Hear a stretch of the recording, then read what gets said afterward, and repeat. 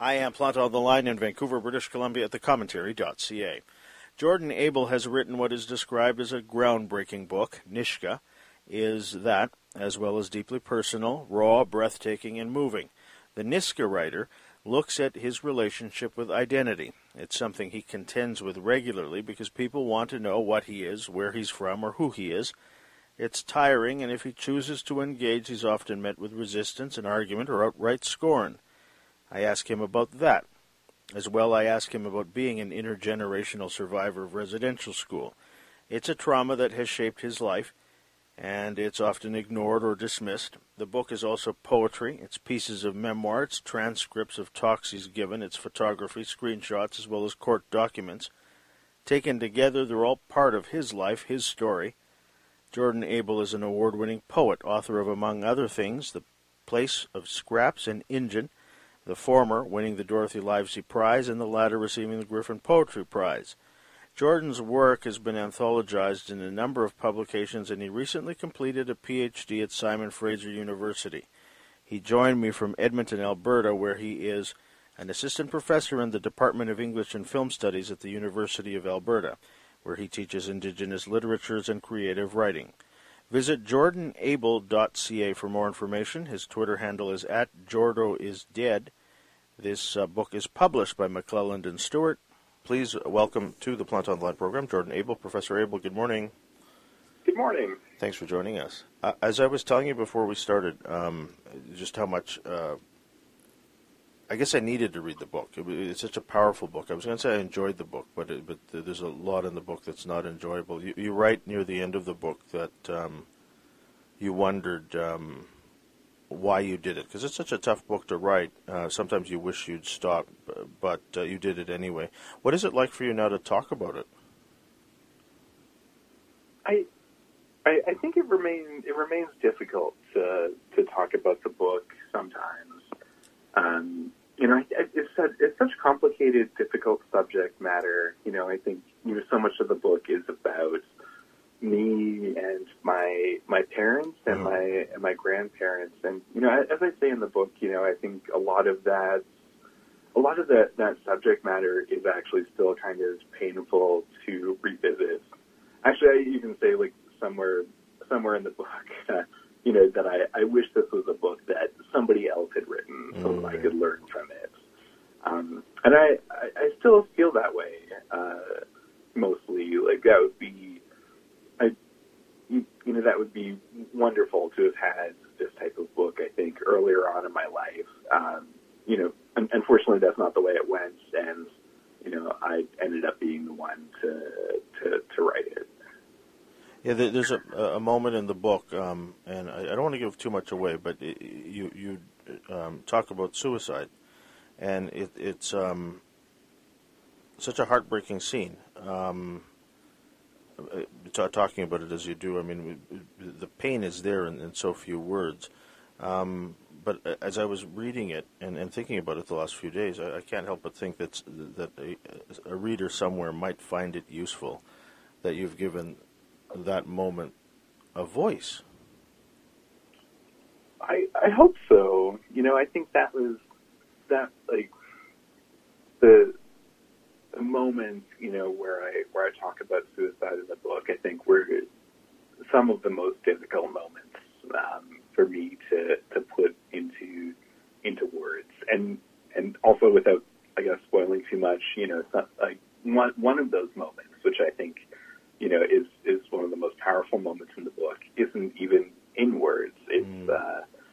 It's communicated through image. Yeah. And I think that was a really strategic choice on my part, because sometimes when you're writing about a thing that's so deeply painful, it actually becomes very difficult to articulate those thoughts and feelings through words and through text, and that was a moment where I really felt that I needed to talk about it, that it was an really important thing to discuss in the context of intergenerational trauma, and that the way that I had to do it was through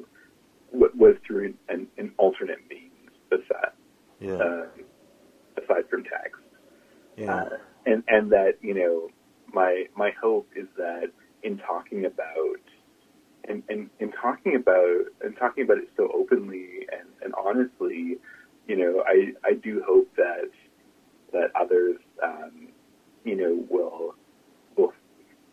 will find that moment and other moments, and learn from them, or be reassured that others have these feelings as well.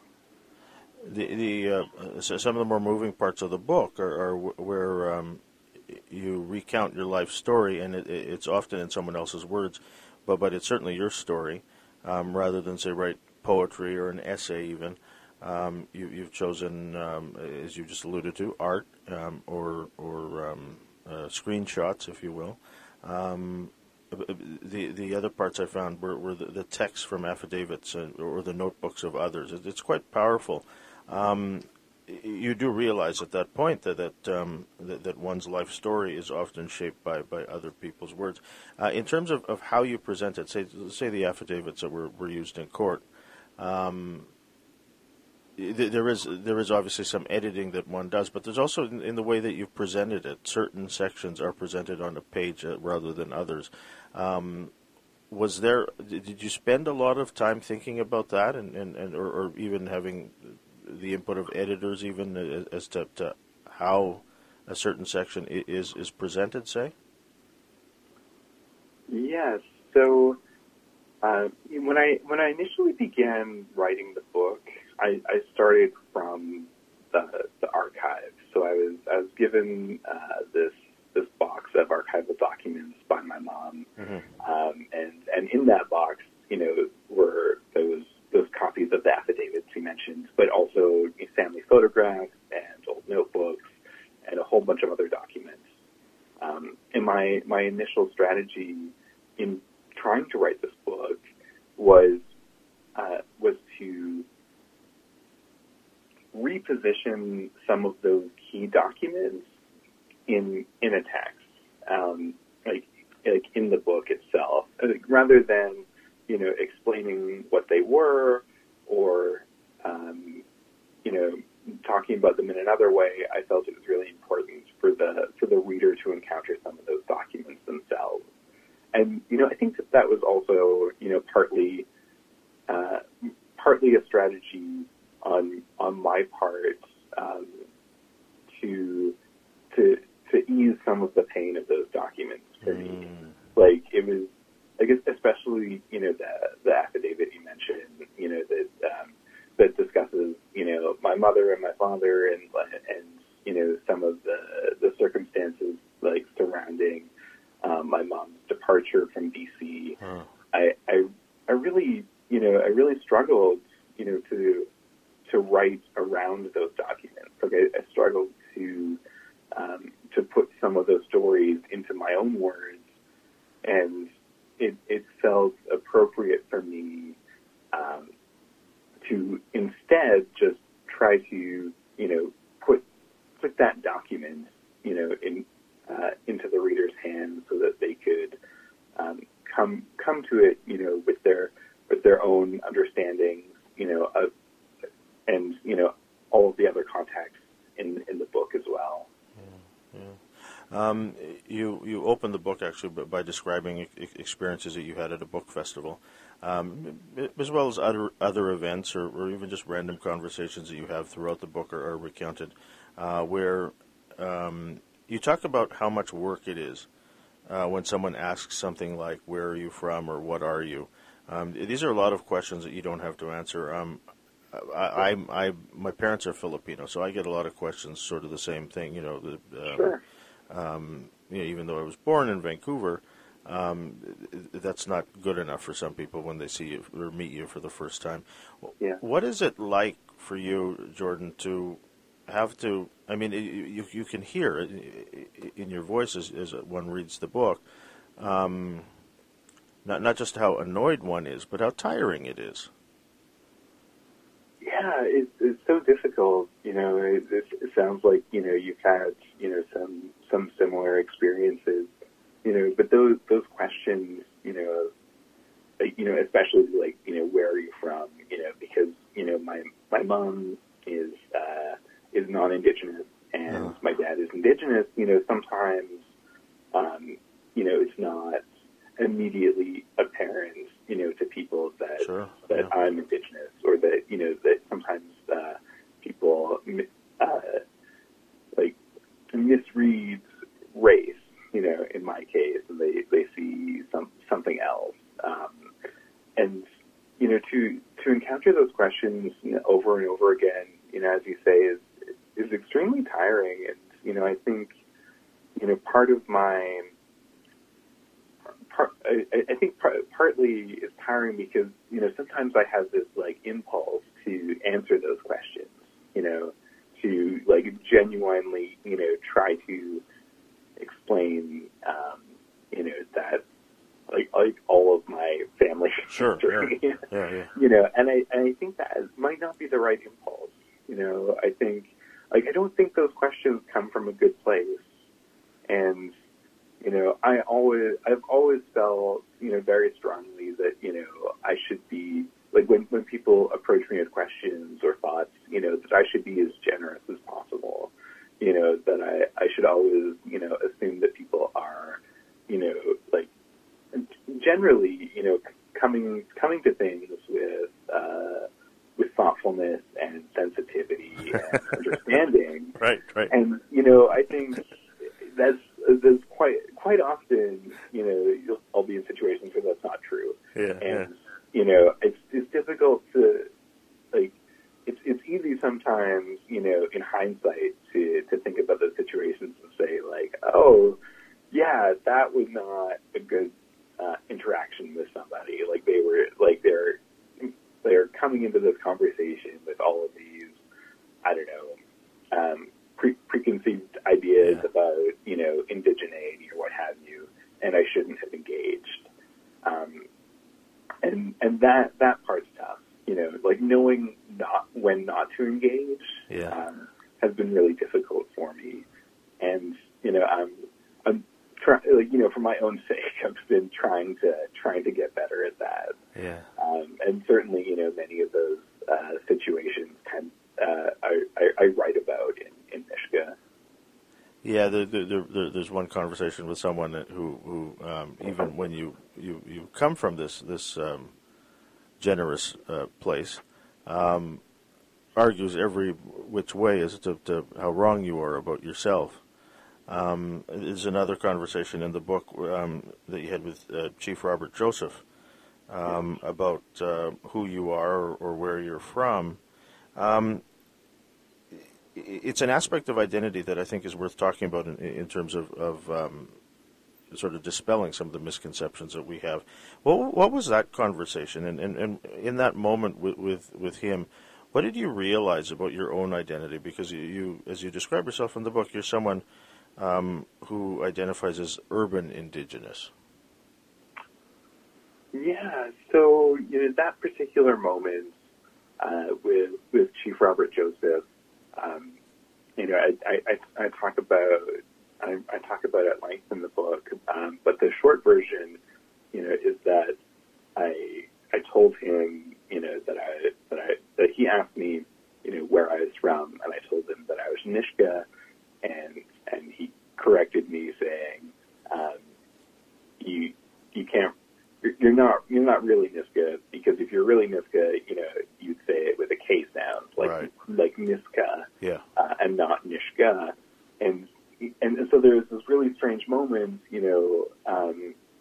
for me, where what he was like, part of what I took from that was that, if I was really Niska, I would speak Niska, I would, I would have, I would have grown up with the Niska language. I would have grown up with Niska culture. I would have grown up in Niska territory.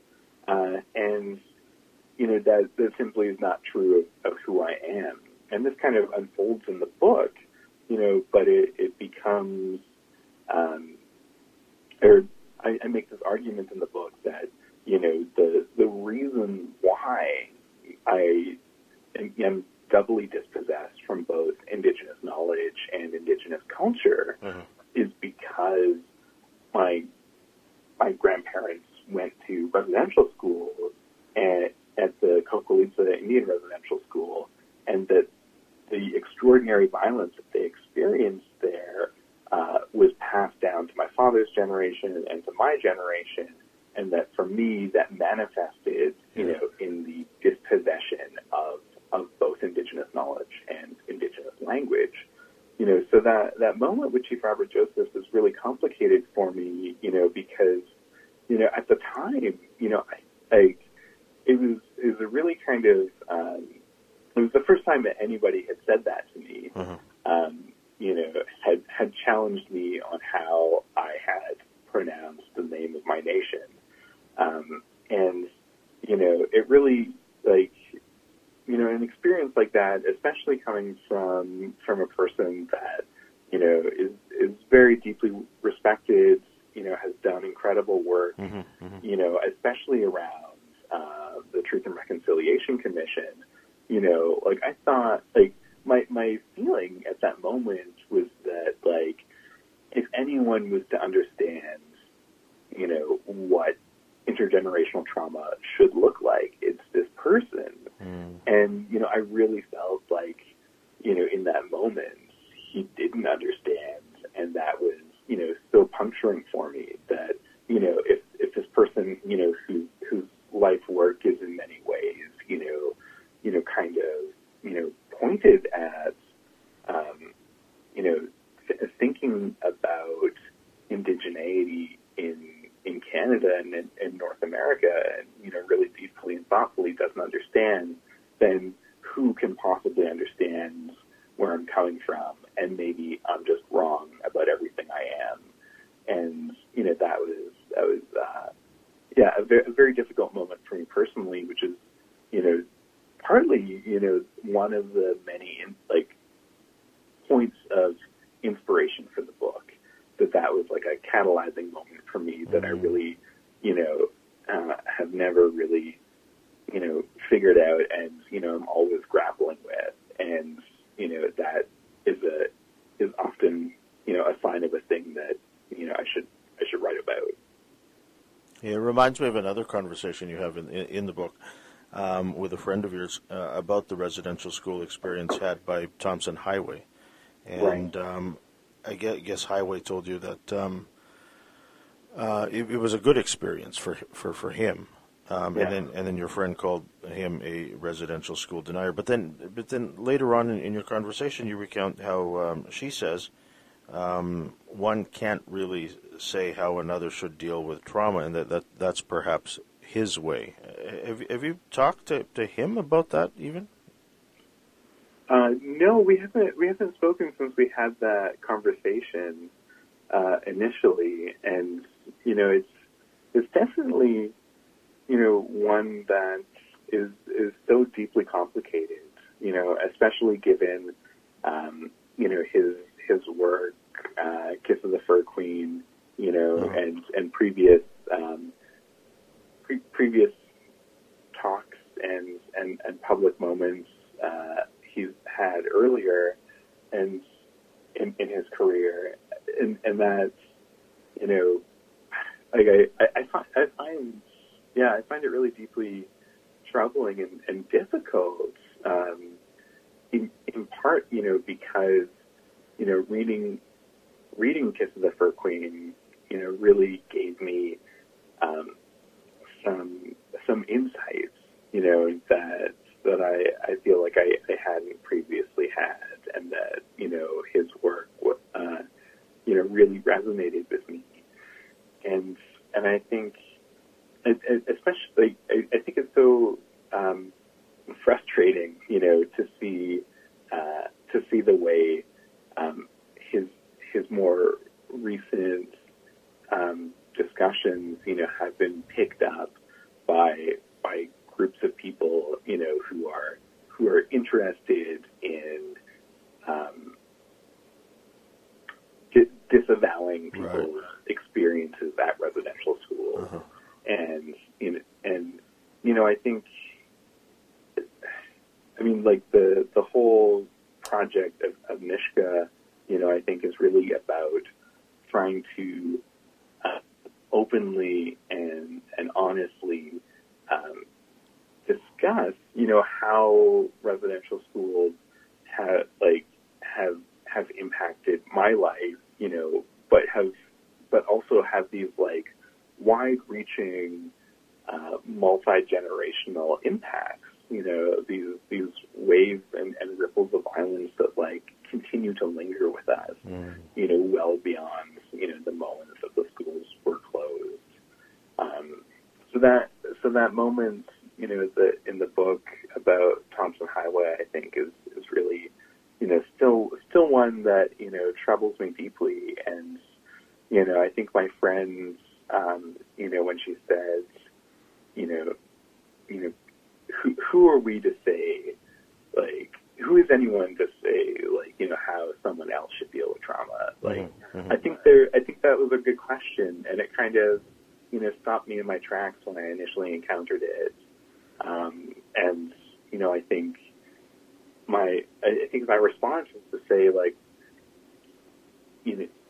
I should, the thing that I can talk about is my own experience, and I just need to be true to that, and that's the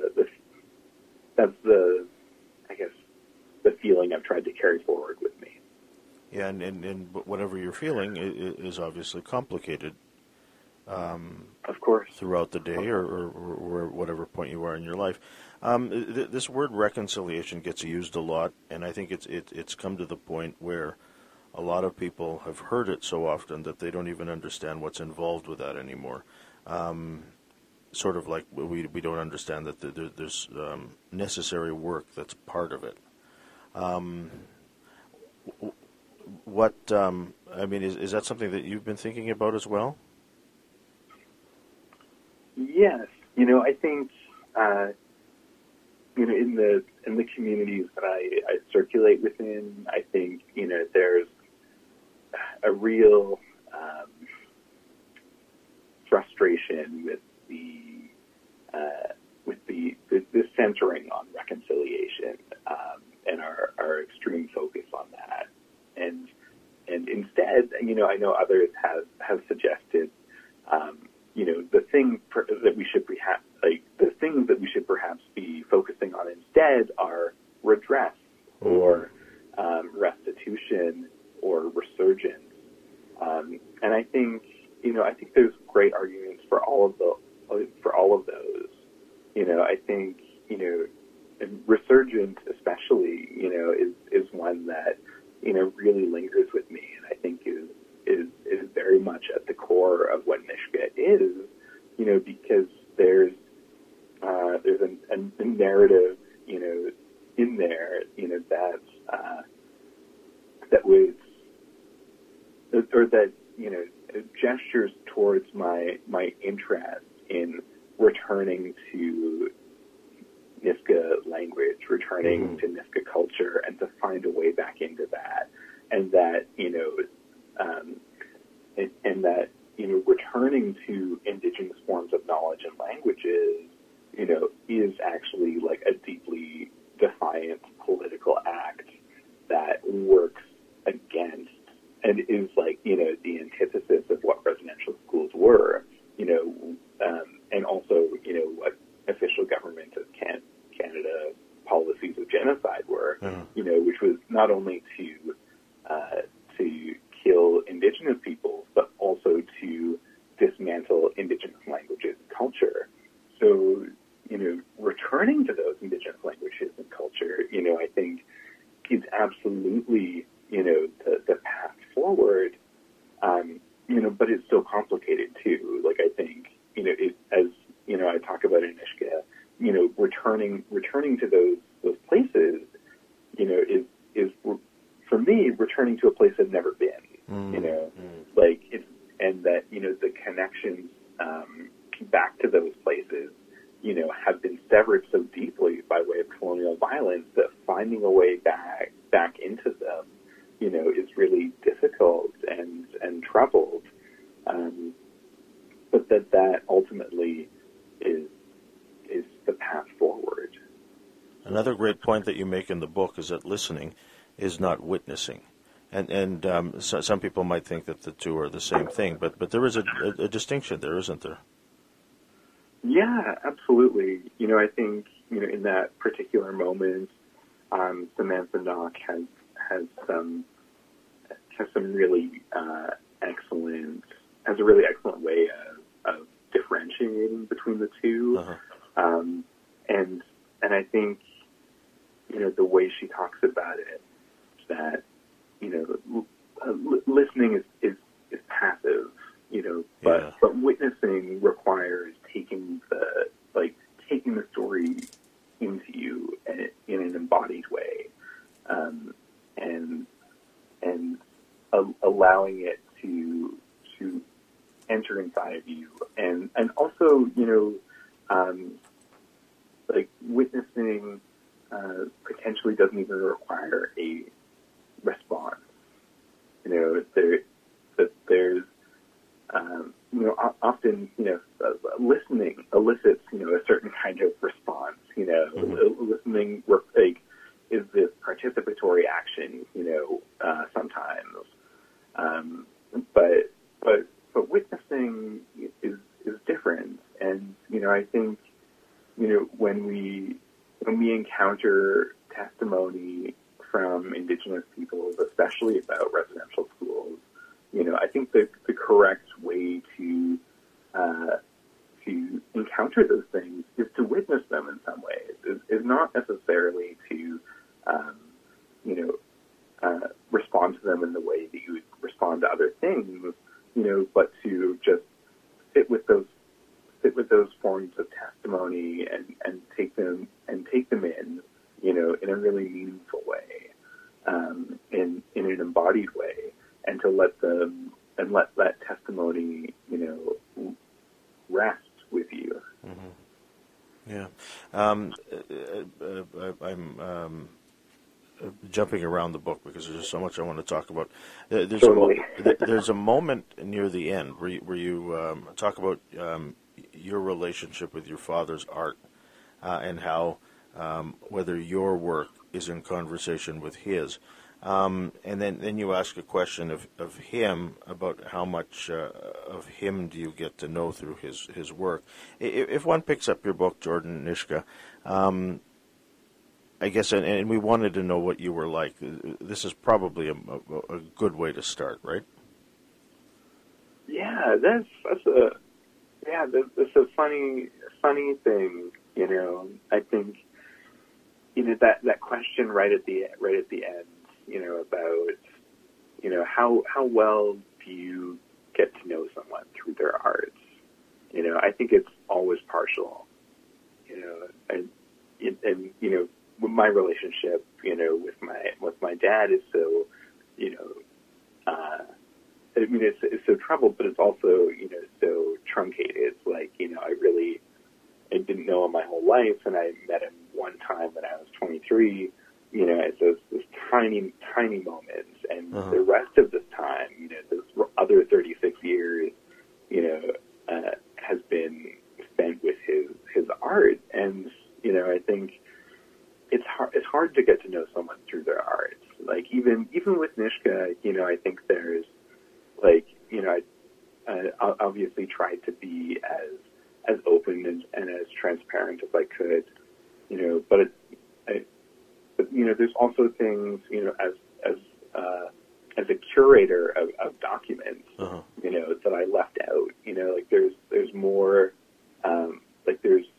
there's obviously more to the story than I'm capable of telling, often for, various ethical reasons. Yeah. And so, I think, when a reader encounters Nishka, as a book, I think there's a sliver, of me there, that I hope is accessible, but, even with the best, most revealing books, I think that's potentially, all we get. There's still a person, who's not present there, who's behind the scenes, as an author. A couple of other things I wanted to ask Jordan. You present in the book transcripts of presentations or lectures that you've given. Most of them, I guess, end with the word inaudible. And I'm just wondering how these presentations were received. Is the inaudible, is that applause? Yes. In all of those cases, there's moments of noise and clapping that ends the recording. Uh-huh. But those are also moments that can't be translated into words, sure, which is why they're marked as inaudible sections of the transcripts. You mentioned a moment ago the blurred photos, the screenshots in the book. It's such a powerful sequence because the reader essentially sees what you see. Did your publishers get that right away? I mean, or did you have a lot of discussions about that? Because, I mean, this is a book that'll be... Well, I haven't been to a bookstore in about a year or so, but I'm sure people will see this, propped up on a table or something and pick it up and then leaf through it and wonder what that part's about. Was there any hesitancy on the part of your publisher as to the way that section is presented, say? No, and I was surprised by that. I think McClelland and Stewart were really incredible to work with, and they were so open to the way the form works in this book. Like they're really open to trying out my ideas that don't look like the way other autobiographies look. Uh-huh. Which I would describe as mostly being textual, made of prose, and I'm so incredibly thankful that they were willing to follow through on that, and to be honest, I think they're actually really excited, by some of the visual elements in the book, and as a writer who'd previously only written poetry, uh-huh. All of which was multi-genre writing, but published under the banner of poetry. I was completely prepared, for McClelland and Stewart or another publisher or somebody else who picked it up, Mm-hmm. To say this X is great, but Y just has to go, whatever it is, whatever idea this was. And I kept waiting for that moment, and it never happened, and I couldn't be happier. I think there's a lot of really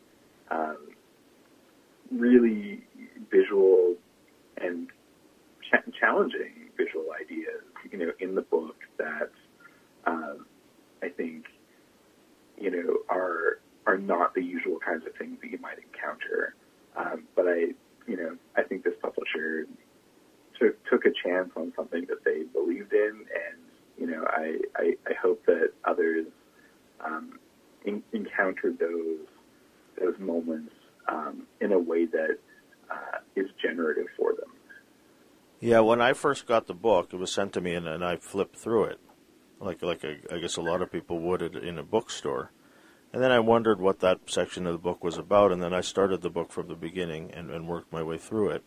Sure. And it took my breath away, just how wonderfully well executed it was and how moving I found it to be afterwards.